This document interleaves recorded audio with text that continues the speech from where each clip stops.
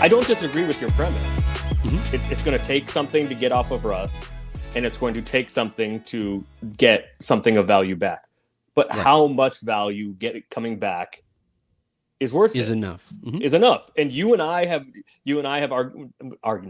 discussions about this all the time, right? But if all the people in the chat now gave their line for what is worth it, there's going to be many different opinions there, and they may all be different than yours and mine, and maybe different than Rob's, and maybe different Jeannie's and whoever, right? Like maybe different Joey and Jesse. Like all of us have a different threshold for what is enough. And what you said, what you and Dan talked about, I think Dan mentioned it. Like I understand the reluctance to give up the 2 first-round picks, because what happens if you get guys that theoretically can help, guys that can play, guys that can help, kind of some role players. There's different constructions alleged out there. And what if it's either A, not good enough talent-wise, or B, you're making a bet on the health of LeBron and AD. And as you and I have talked about, if LeBron and AD aren't healthy, none of this shit matters anyway. Mm-hmm. But if they are not healthy and none of the shit matters anyway, and you have sacrificed stuff in the future, you're really fucked. Mm-hmm. So again, it comes down to, I don't think the Lakers are being dogmatic in their unwillingness to trade 1 pick or trade 2 picks. I think it is the threshold for what it's going to take to attract the Lakers into that is a little different than you think, or right, not than you think, than your line that you would prefer. So yes, obviously, or else a move would have been made already. maybe no, because all of this assumes that something was available. So maybe is the answer to that. Well, but like if nothing was available, then the Lakers wouldn't have been having conversations over the course of the offseason. If no team was willing to take you have conversations to find out what's available. Sure, but like something has to be available. then all right, Bojan Bogdanović, not on the table. Miles Turner's going to leave in a year for nothing. He's not available. Like that come on. But like also the other thing, and Alexis, I'm going to really quickly touch on this really quick. Alexis asks, again, Anthony, would those players we signed would have been there if we waited to trade Russ, and how would the KD trade delay affected things, and how did that affect things? I don't think the Lakers signed anybody that like anybody was in some incredible rush to sign. Like even Lonnie Walker, who I think is the highest pedigreed player that the Lakers signed, I wouldn't have considered it a lost offseason if they didn't sign him, if they lost out on Lonnie Walker by waiting to make the Russell Westbrook trade ahead of time. And most of the Lakers signings came later in free agency anyway. Yeah. Yeah. Plus, you had like some clutch connection guys. Yeah, Lonnie Walker being one of them. Like I don't think we actually saw this when the Lakers were waiting to make the Kawhi signing, right? Where it seemed like, and I'm only alleging this because this would get the Lakers in trouble, but it seemed like the Lakers essentially told guys like Danny Green or other signings that they made right after Kawhi made his decision, hey, if you wait for this, we will give you a bump in what we would normally sign you to anyway. And lo and behold, Kawhi signed somewhere else. The Lakers signed Danny Green to a contract that he probably wasn't necessarily worth at the time, but he was worth it because he waited for the Lakers to find out one way or the other on Kawhi. I think the Lakers, while they couldn't have offered more to the guys that they would have signed on the minimum, because they were restricted to signing those guys on the minimum, if the Lakers would have said, hey, we're interested in you, we just have to make this other move first. If you get another minimum offer, best of luck, man, but you're a minimum player. You are literally inherently fungible. You are replaceable in every sense of the word. I mean, yes. That's how I would answer that. Yes. No, I don't think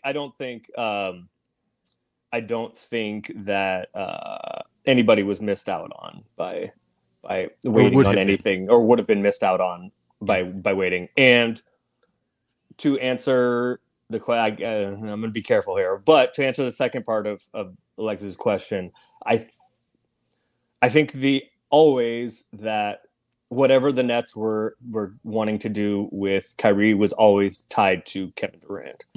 And so, yeah, there's the answer to that. Here's how because I can be a little bit more reckless. So yes, the Nets weren't going to trade Kyrie so long as Kyrie was seen as an asset who might be able to convince Kevin Durant to come back.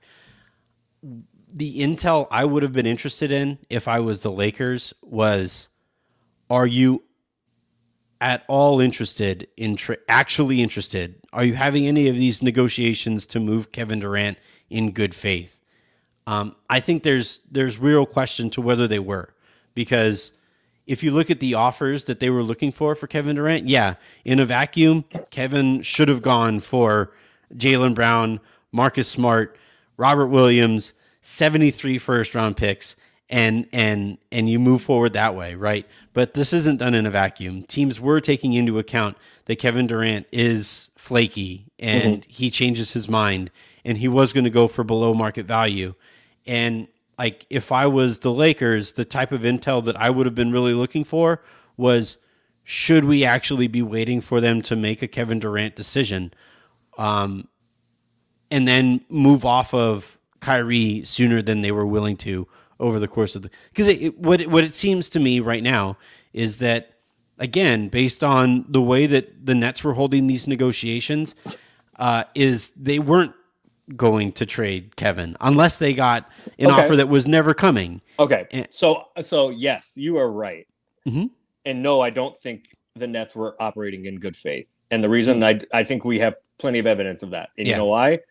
Because he 2 weeks ago or 3 weeks ago, whatever it was, said, "Get me the fuck up out of here." And the Nets said, no. No. Right. No. Well, it was also funny that he framed it, and it was framed as an ultimate, like it was a Kevin Durant demands out of Brooklyn. It's like, no, he didn't. No. He made an ultimatum. Those are two very different things. He told them if he actually wanted out, he would have said, it doesn't matter what you do. You can fire Steve Nash. You can fire Sean Marks. I'm still not coming back. I'm still not reporting. I'm out of here regardless. Like the time when we got the report that he was like, the only way I will come back is if Steve Nash and Sean Marks are fired. I was like, oh, okay, cool. So Kevin isn't getting moved. Like Josiah isn't getting. Josiah getting bullied into nothing. Yeah, like he has all of China back. We think Kevin Durant is going to bully Josiah. So the other part of it, though, the part that I disagree with you a little bit is in saying that the Lakers maybe should have gotten that intel about what was actually going to happen. The Lakers had good intel on this. Rob and I talked about this at Summer League, and he said, I don't think KD is going to get moved. And I also think that, or I don't, to go back to like the earlier stuff about what was missed out on. What's funny is if the Lakers, just really quickly, while Rob and you were having that conversation, that was right around the time that it was floated out there that Kevin might have made his trade demand to get Brooklyn to move Kyrie. So I find the timing of that funny. Like both of those things came out at around the same time. So, and as it relates to possible conversations, that the reported conversations that the Lakers and Nets were having about Kyrie, do you think that the Lakers missed out on any opportunity by, if they pursuing that for however long the Lakers had those conversations and pursued it? Do you think they missed out on anything? Yeah, I do. Like other trades? So, because if not, it doesn't matter. Yeah, to quote Darius, yes and no. Right? I love it. Yes, because if your focus is still, which it was, right? The Lakers' top priority this year was to try to trade for Kyrie Irving, not necessarily because they were like sold on the prospect of employing Kyrie Irving for the foreseeable future. There are several people in the Lakers organization who weren't necessarily thrilled at that idea, but more so because if they would have traded Russ a bad contract and 2 first-rounders and gotten back Kyrie Irving, that would have been trading a quarter for $5, right? Like, in terms of potential value, you are sending out a quarter and you are getting back Tesla stock at its peak. And so, like, I if that is your focus, if your focus is over here, that means you aren't as focused on conversations that you could be having with Indiana, with Utah, that would maybe allow you to be more productive earlier in the offseason so that you would have a more fluid and logical offseason from that point forward. Like, we started this conversation with the criticism from me of, hey, you can't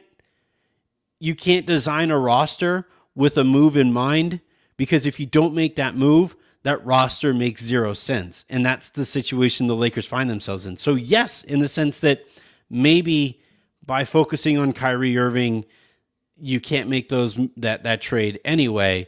But no, in the sense of, like you just finished talking about a second ago, we don't know what was available to the Lakers from those other teams. So I think the focus question is a fair one. I also would say that deal was probably worth focusing on. Yeah. And I would also say that let's not underestimate the bandwidth that people have, because all 30 teams are having conversations with all 29 other teams at all times.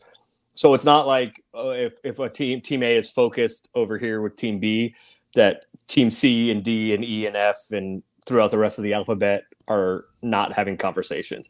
Everybody's talking, canvassing the league at all times. I would guess, maybe not GM to GM specifically, but front office to front office, somebody in one front office to somebody in another front office. Often it is the GM or assistant GM, but they are talking multiple times a week throughout the entire season. Or they don't have anything else to do. They're talking to each other all the time. It's their job. Yeah, they're talking to each other all the time. No, they have plenty of other stuff to do, but they are talking to each other all the time. I mean, you got to figure out how many guys you're sending to go watch Victor Wembanyama and Scoot play in October, because that is going to be the most scouted game in, I don't know, 2 games in I don't know how long. 7'4" barefoot.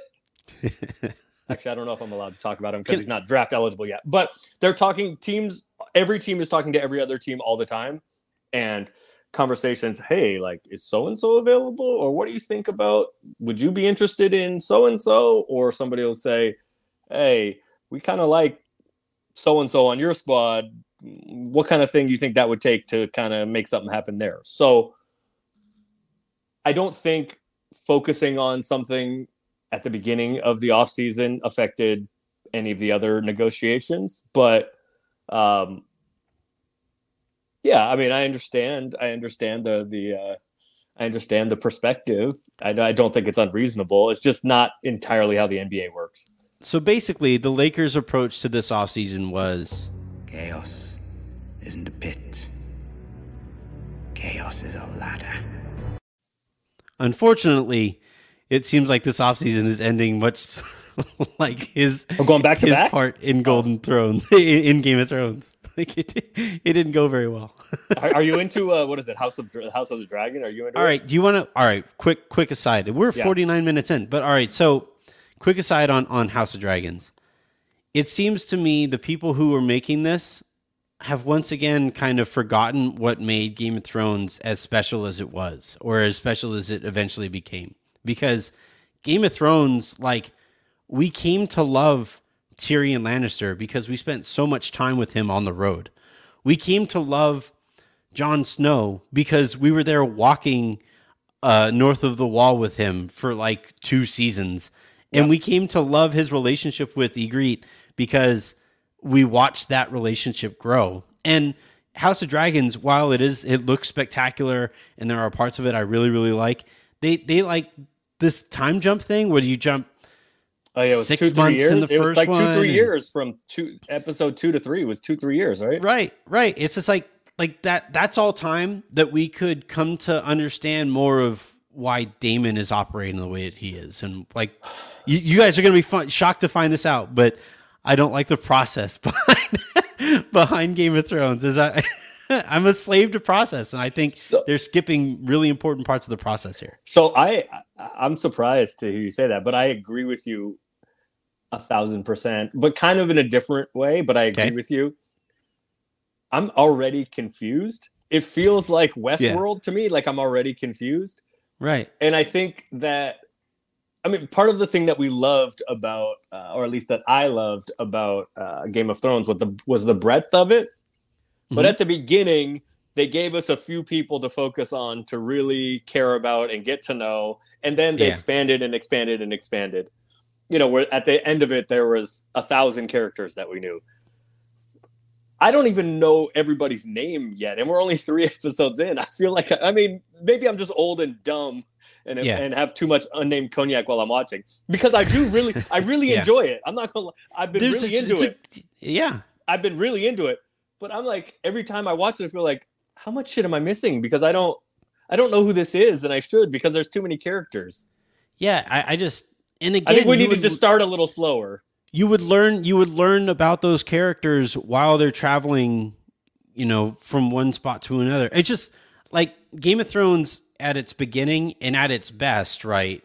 Like the reason we got the payoff, like that Ramsay's death was such a payoff, was because we spent like episodes, plural, almost a season, learning why we should hate this guy. When Ramsay shows up, do you have to give the spoiler alert from 6 years ago? Nah, I think we're good. Okay. But like when Sansa's getting handed off is getting wed to Ramsay, we're all like, oh, this is terrible. This is not going to end well for Sansa. This is she, you know, and we knew that because we spent all that time watching Ramsay just be like the worst version of any person we've ever known, you know, and it's just, I think House of Dragons is it looks cool. The concept, I think, is and look, maybe we'll find out in more time in the series that like the fat that they have trimmed was actually worth trimming, that the fat that they, like, them jumping time actually made sense because there's something more important happening. Like eventually Viserys is going to die, right? Not even spoiler. We know this. His fingers are falling off. They are.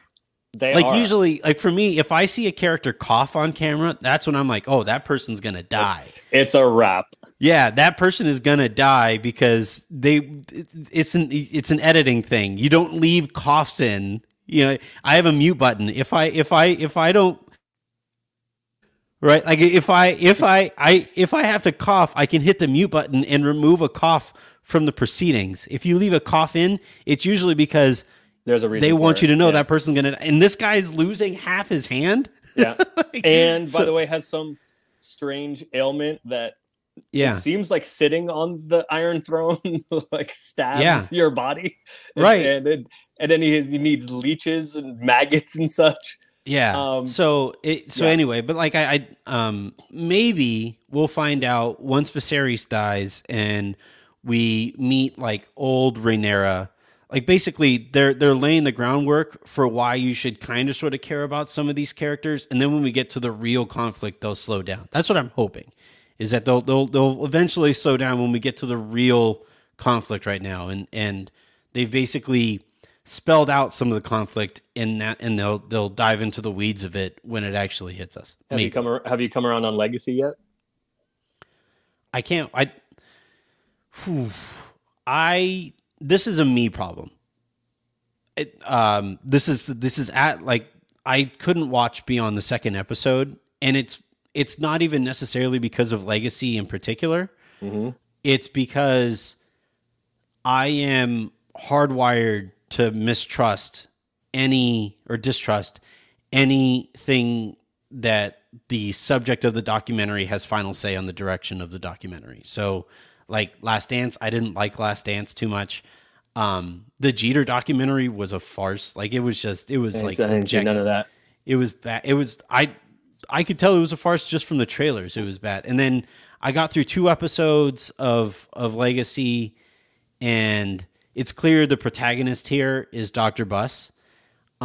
And everything that is said and done is to paint Dr. Buss as like this messianic character. And I think it's more interesting. This is a brand problem widespread too. I think stories are more interesting if we learn about adversity and we learn about like the bumps on the road that created the calluses that allowed somebody to become the genius that Dr. Buss was. And I don't think we've learned enough about like what made Dr. Buss tick. Well, you got to keep watching because there's been more of that recently. Yeah. About his childhood. Yeah. About how many times the Lakers were on the edge, and Dr. Buss, by extension, were on the edge of financial ruin. Yeah. And so some of the difficulties in the decisions that he made, and the boldness and getting to it. But you're right. Conceptually, you're right. I think they do a good job in this case of kind of towing that line of you're right though, right? Like, they're not a reliable narrator. You're right. Yeah. Inherently, you are correct. But like I said, this is a me problem. They could have they can execute it better than other documentaries can have, but it still would be a me problem that I would just be cynical about everything that's being said. It's understandable. I would encourage you to give it another shot. The other part that's interesting for me, a lot of it is information I just didn't know because I did not grow up in the fabric of LA and the Lakers. But there's a lot of like archival footage and even audio that isn't around, or at least I've never seen or heard before. That is interesting. Yeah. Now we're talking TV. I like this. I'm about to have nothing but time on my hands. So I would imagine I'm probably going to dive into this stuff, especially like I'm supposed to be at the hospital for 3 straight days or 2 straight days, like 2 nights, 3 days. So yeah, my phone is loaded up with a bunch of stuff that I'm going to be watching. Okay. So now before we get out of here, give me your starting lineup. I'm pinning you to it as it stands now. Of House of Dragons, like who yes. I would, yeah, yeah, sure, yes. Who are your 5 dragon riders? All right. There's like YouTube. I watch YouTube to go to sleep, and so a lot of it is Star Wars. I watch Bob Ross, the painting. I watch woodworking. I watch some cooking stuff. But I've been watching breakdowns of the House of Dragons episodes. You know, all the like spoilers and Easter eggs and visual references you missed. And there'd be like 73 of them. And there's 20, it's a 25-minute video. I'm like, did I even watch the show? I don't know any of this shit. I don't know that I even watched it. I've been listening to Networks. He has 2 podcasts where he talks about the show, right? He has the official one that he hosts with Greta something. And then he has his show that he does with Rosie. And, he's, incredibly informed and stuff like that. So that's how I kind of learn about the minutia of the show. But beyond that, I feel bad for like Jen, right? She's watching it and she's constantly like, all right, so who's that again? And wait, wasn't he just over there? How did he, Damon? Did you read the books? The Game of Thrones books. I didn't read like the Excel spreadsheet on how I'm like, this is so and so's. I'm like, I need a family tree posted. Something's going. I don't know who this is or who this is going to be, or this is Aegon, the 94th of his name, who will be this. And I'm like, I don't know, man. Yeah. All right. So my starting five. Patrick Beverley. Mm-hmm. Is this what you think or what your choice would be? What you think it will be, or what you? What I think it will be is very different. All right, so this is your choice. My choice. Yes. Patrick Beverley, LeBron, Anthony Davis. We good so far? I mean, yes. Malik Beasley and Bojan Bogdanovic.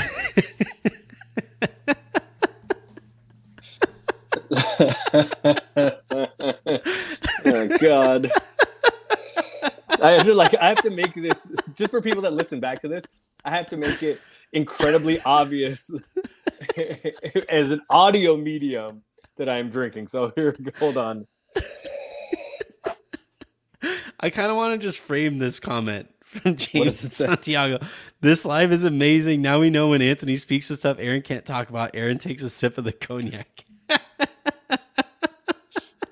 We've been telling on ourselves for months, but yes.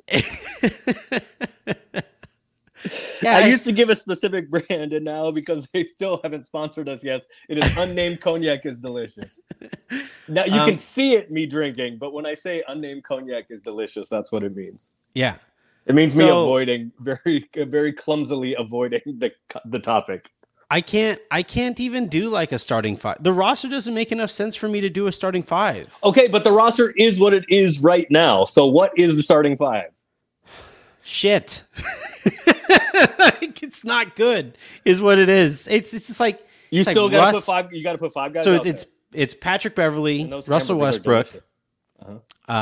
delicious. There's your starting backcourt. Once again, competing for worst backcourt in the league. Stop it. So there's Patrick Beverly, Russell Westbrook, LeBron, AD, and Thomas Bryant. That's the one I think is going to be. I think that's what it is going to be, and I think that is what it should be. Yeah, I mean, like I personally, I think eventually, I don't know how long Russ will be in that shooting guard spot. Like, I prefer shooting guards who can shoot. I don't personally. I think offensively, it's flipped. I think defensively, yes. I think defensively, Pat Bev is guarding the lead initiator for the other team, and Russ is guarding the two. Yeah. But offensively, I think it's flipped. Can I also say something really quick too? Is the quote unquote shooting guard? Yes. People who are hoping for Austin Reeves to start. No, it's not going to happen. I forgot for a second that this is eventually going to be a podcast. I was just shaking my head side to side. It's not going to happen. It was. I'm sorry, but on a team that features a Hall of Famer in Russell Westbrook, an undrafted sophomore is probably not going to be playing starting shooting guard minutes. Well, look, Coach Ham has everybody's going to get a chance. I think. I just think the first every coach chance, says that. I think the first chance is going to go to. I think the first three guys you mentioned, LeBron, AD, and Pat Bev, are in pen or ink or blood Sharpie or whatever. Yes. Yeah. As far as the other two, I think Russ and Thomas Bryant are going to get the first two chances to start, and I think they should. Yeah. I don't know how long the leash with Russ is going to be, but I think he is going to, and I think he should get, because unfortunately the Lakers, I don't think, are talented enough to just like put that talent to the side and say, man, like there's no other obvious option. So a more interesting question here becomes, what is their closing lineup? Like, that's the interesting one. Is AD at the 5? Is Russ out there? At some point they're going to have to try to win these games, right? And the politics kind of fall by the wayside as you're trying to win these games. So, will Damian Jones be out there if they prefer defense? Like, my suspicion as of game one, my suspicion is Russ, Pat Bev, LeBron, AD, and either Lonnie Walker, Austin Reeves, or Kendrick Nunn. That's so small. But teams play smaller to finish games, and it's small, but it's not like painfully small. It's small, but it's not like Isaiah Thomas isn't out there, but it's still small. No. Like if game one, the Warriors, who are the Warriors going to have out there to finish? Steph, Poole, Clay, Wiggins, and Draymond. So like it's bigger than that, and they just won a title. Yeah, if they were going to go big, they'd play Kevon Looney, who's 6'9". So it is not small. The problem with comparing that is that like the Lakers don't have anybody who shoots as well as the third best shooter in that lineup. Like, I'm not even talking about Steph. I'm not even talking about Clay. We're talking about Jordan Poole. And the Lakers don't have, like, if you go small, the purpose is to spread teams out and attack them with paper cuts. But like the Lakers, there's no reason if you're a defense to get stretched out. Anthony Davis is a below average shooter.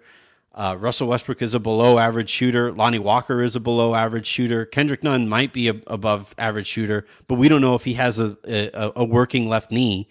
So like, again, it's like how I much said longer from are the we beginning. talking? Do I need to go back? Do I need to? You keep this going. I need to head back to the store and get another one. Yeah, look again. This is why I started the conversation that I did, and I'm glad that you're wrapping up the conversation where you are. Is because the roster, as it's currently constructed, was clearly put together in a way that assumed a Russell Westbrook trade was coming, and unfortunately, a Russell trade not only hasn't come, but seems less likely the longer that you and I sit here and talk. It's Friday, man. This is usually peak Friday news dump hours. In the next 3-4 hours, normally this is where the Lakers would announce, hey, that giant mistake that we made last year, yeah, he's now in Utah.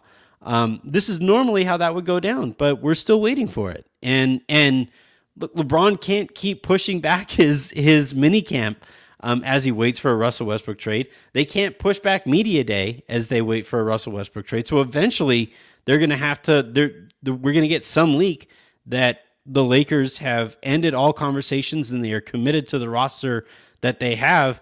But even when they do that, and even given how nice it'll probably be for everybody involved who are currently on the roster to just know, like, all right, this is our group. This is who we're rolling with. Even as nice as that might be, that exhaling is pretty short-lived, because then you start looking at the roster and you're like, oh dear God, this is a 9 seed with LeBron and AD on it. So I disagree with you. If LeBron and AD play as much as we all hope they play and want them to play, then I disagree with you. I disagree with that too. However, your premise is not a flawed one about the offseason. I just like that forcing you into a bad move, I think, is not the right move. And I still think there's a decent chance that this roster will look different when the season starts. Yeah, I would probably put it at a coin flip now, or a slightly weighted coin flip if you want. Where which way is weighted? You're doing Russ moved. You're doing the what was the Batman, the Two-Face? What was that? Yeah. Heads I win, tails you lose. Right. I think I still, again, and it might be confirmation bias on my part or wishful thinking on my part to think that I hope that the Lakers eventually make a move for everything that you and I have talked about. And I also think, I wrote this on Silver Screen yesterday, right? That as much as the Lakers have tried to put their best foot forward here, reality is still staring them in the face. Like, it was funny to have a literal big elephant in the room in Russell Westbrook while you're introducing his potential replacement. Like, I get why Russ would want to be there, and I get why the Lakers would want Russ to be there, because you want to make it look like, all right, this is what we're rolling with. He's supportive of his new teammate. They're letting bygones be bygones. But it's also like the fact that Russ needed to be there is acknowledgement of aforementioned bygones. Like those things just don't go away, and it's not even necessarily because there have been productive teammates who haven't liked each other in the past. Harrison and myself are a pretty decent example. But wait, which one of you is Pat Bevan? Which one of you is? Oh, I'm for sure Russ. Just a volume shooter who is not very efficient. And Harrison may or may not have intentionally injured you. He can be mean. I think you just called Harrison less talented than you also. No. And I think you've decreed that you've had a better career than Harrison. That's probably not true. Well, No, it's probably not true. We'll see. The more time. I don't know. We have to see. Now you're actually going to start a fight between me and Harrison. Right? And that's why we need to keep the analogy going. I'm like, who in this is stirring up the pot? Maybe it's just two Russell Westbrooks. Bayless? Yeah. No, I think it's more likely than not that Russ is not on the team by the time training camp rolls around. But whereas I thought it was at like 95-5 for most of the offseason, it's now at like 65-55 or 70-30 or no. Yeah, 70-30 or 65-35. That is how numbers work. I said 55. It was like 110, but that was a struggle for you. Yeah, 120. I'm not good at math, but yeah, without getting yourself into trouble and sending people off here, if you had to predict if Russ starts the season on the Lakers, does he make it to the trade deadline? So part of it is what it looks like with him and the health of the guys that matter. But like you and I have a pretty good feel for how things usually are going to go. I think the roster is going to look different. I still think the roster is going to look different by the start of the season, and I definitely think it would look different by training camp. By the trade deadline. Okay. I think it is. Yeah, there you go. There you go, everybody. All right, that's going to do it for this live. You guys can't see this, but he's like ringing his. I didn't know you could ring glass out. That's really impressive. That is going to do it for this live edition of The Hook. The plan on these is to do, or in general, is to start doing more live content. So whether that is live episodes of The Hook, of mine and Harrison's show, you name it. We have spaces, and we have some fun. We have some fun content planned for you guys for spaces. As of a conversation I had. I like yesterday. It. Yes. So we have some really cool stuff here as I head out on paternity leave. This is the last show of my pre-paternity leave stretch here. The next time you guys hear me on paternity leave stretch, okay?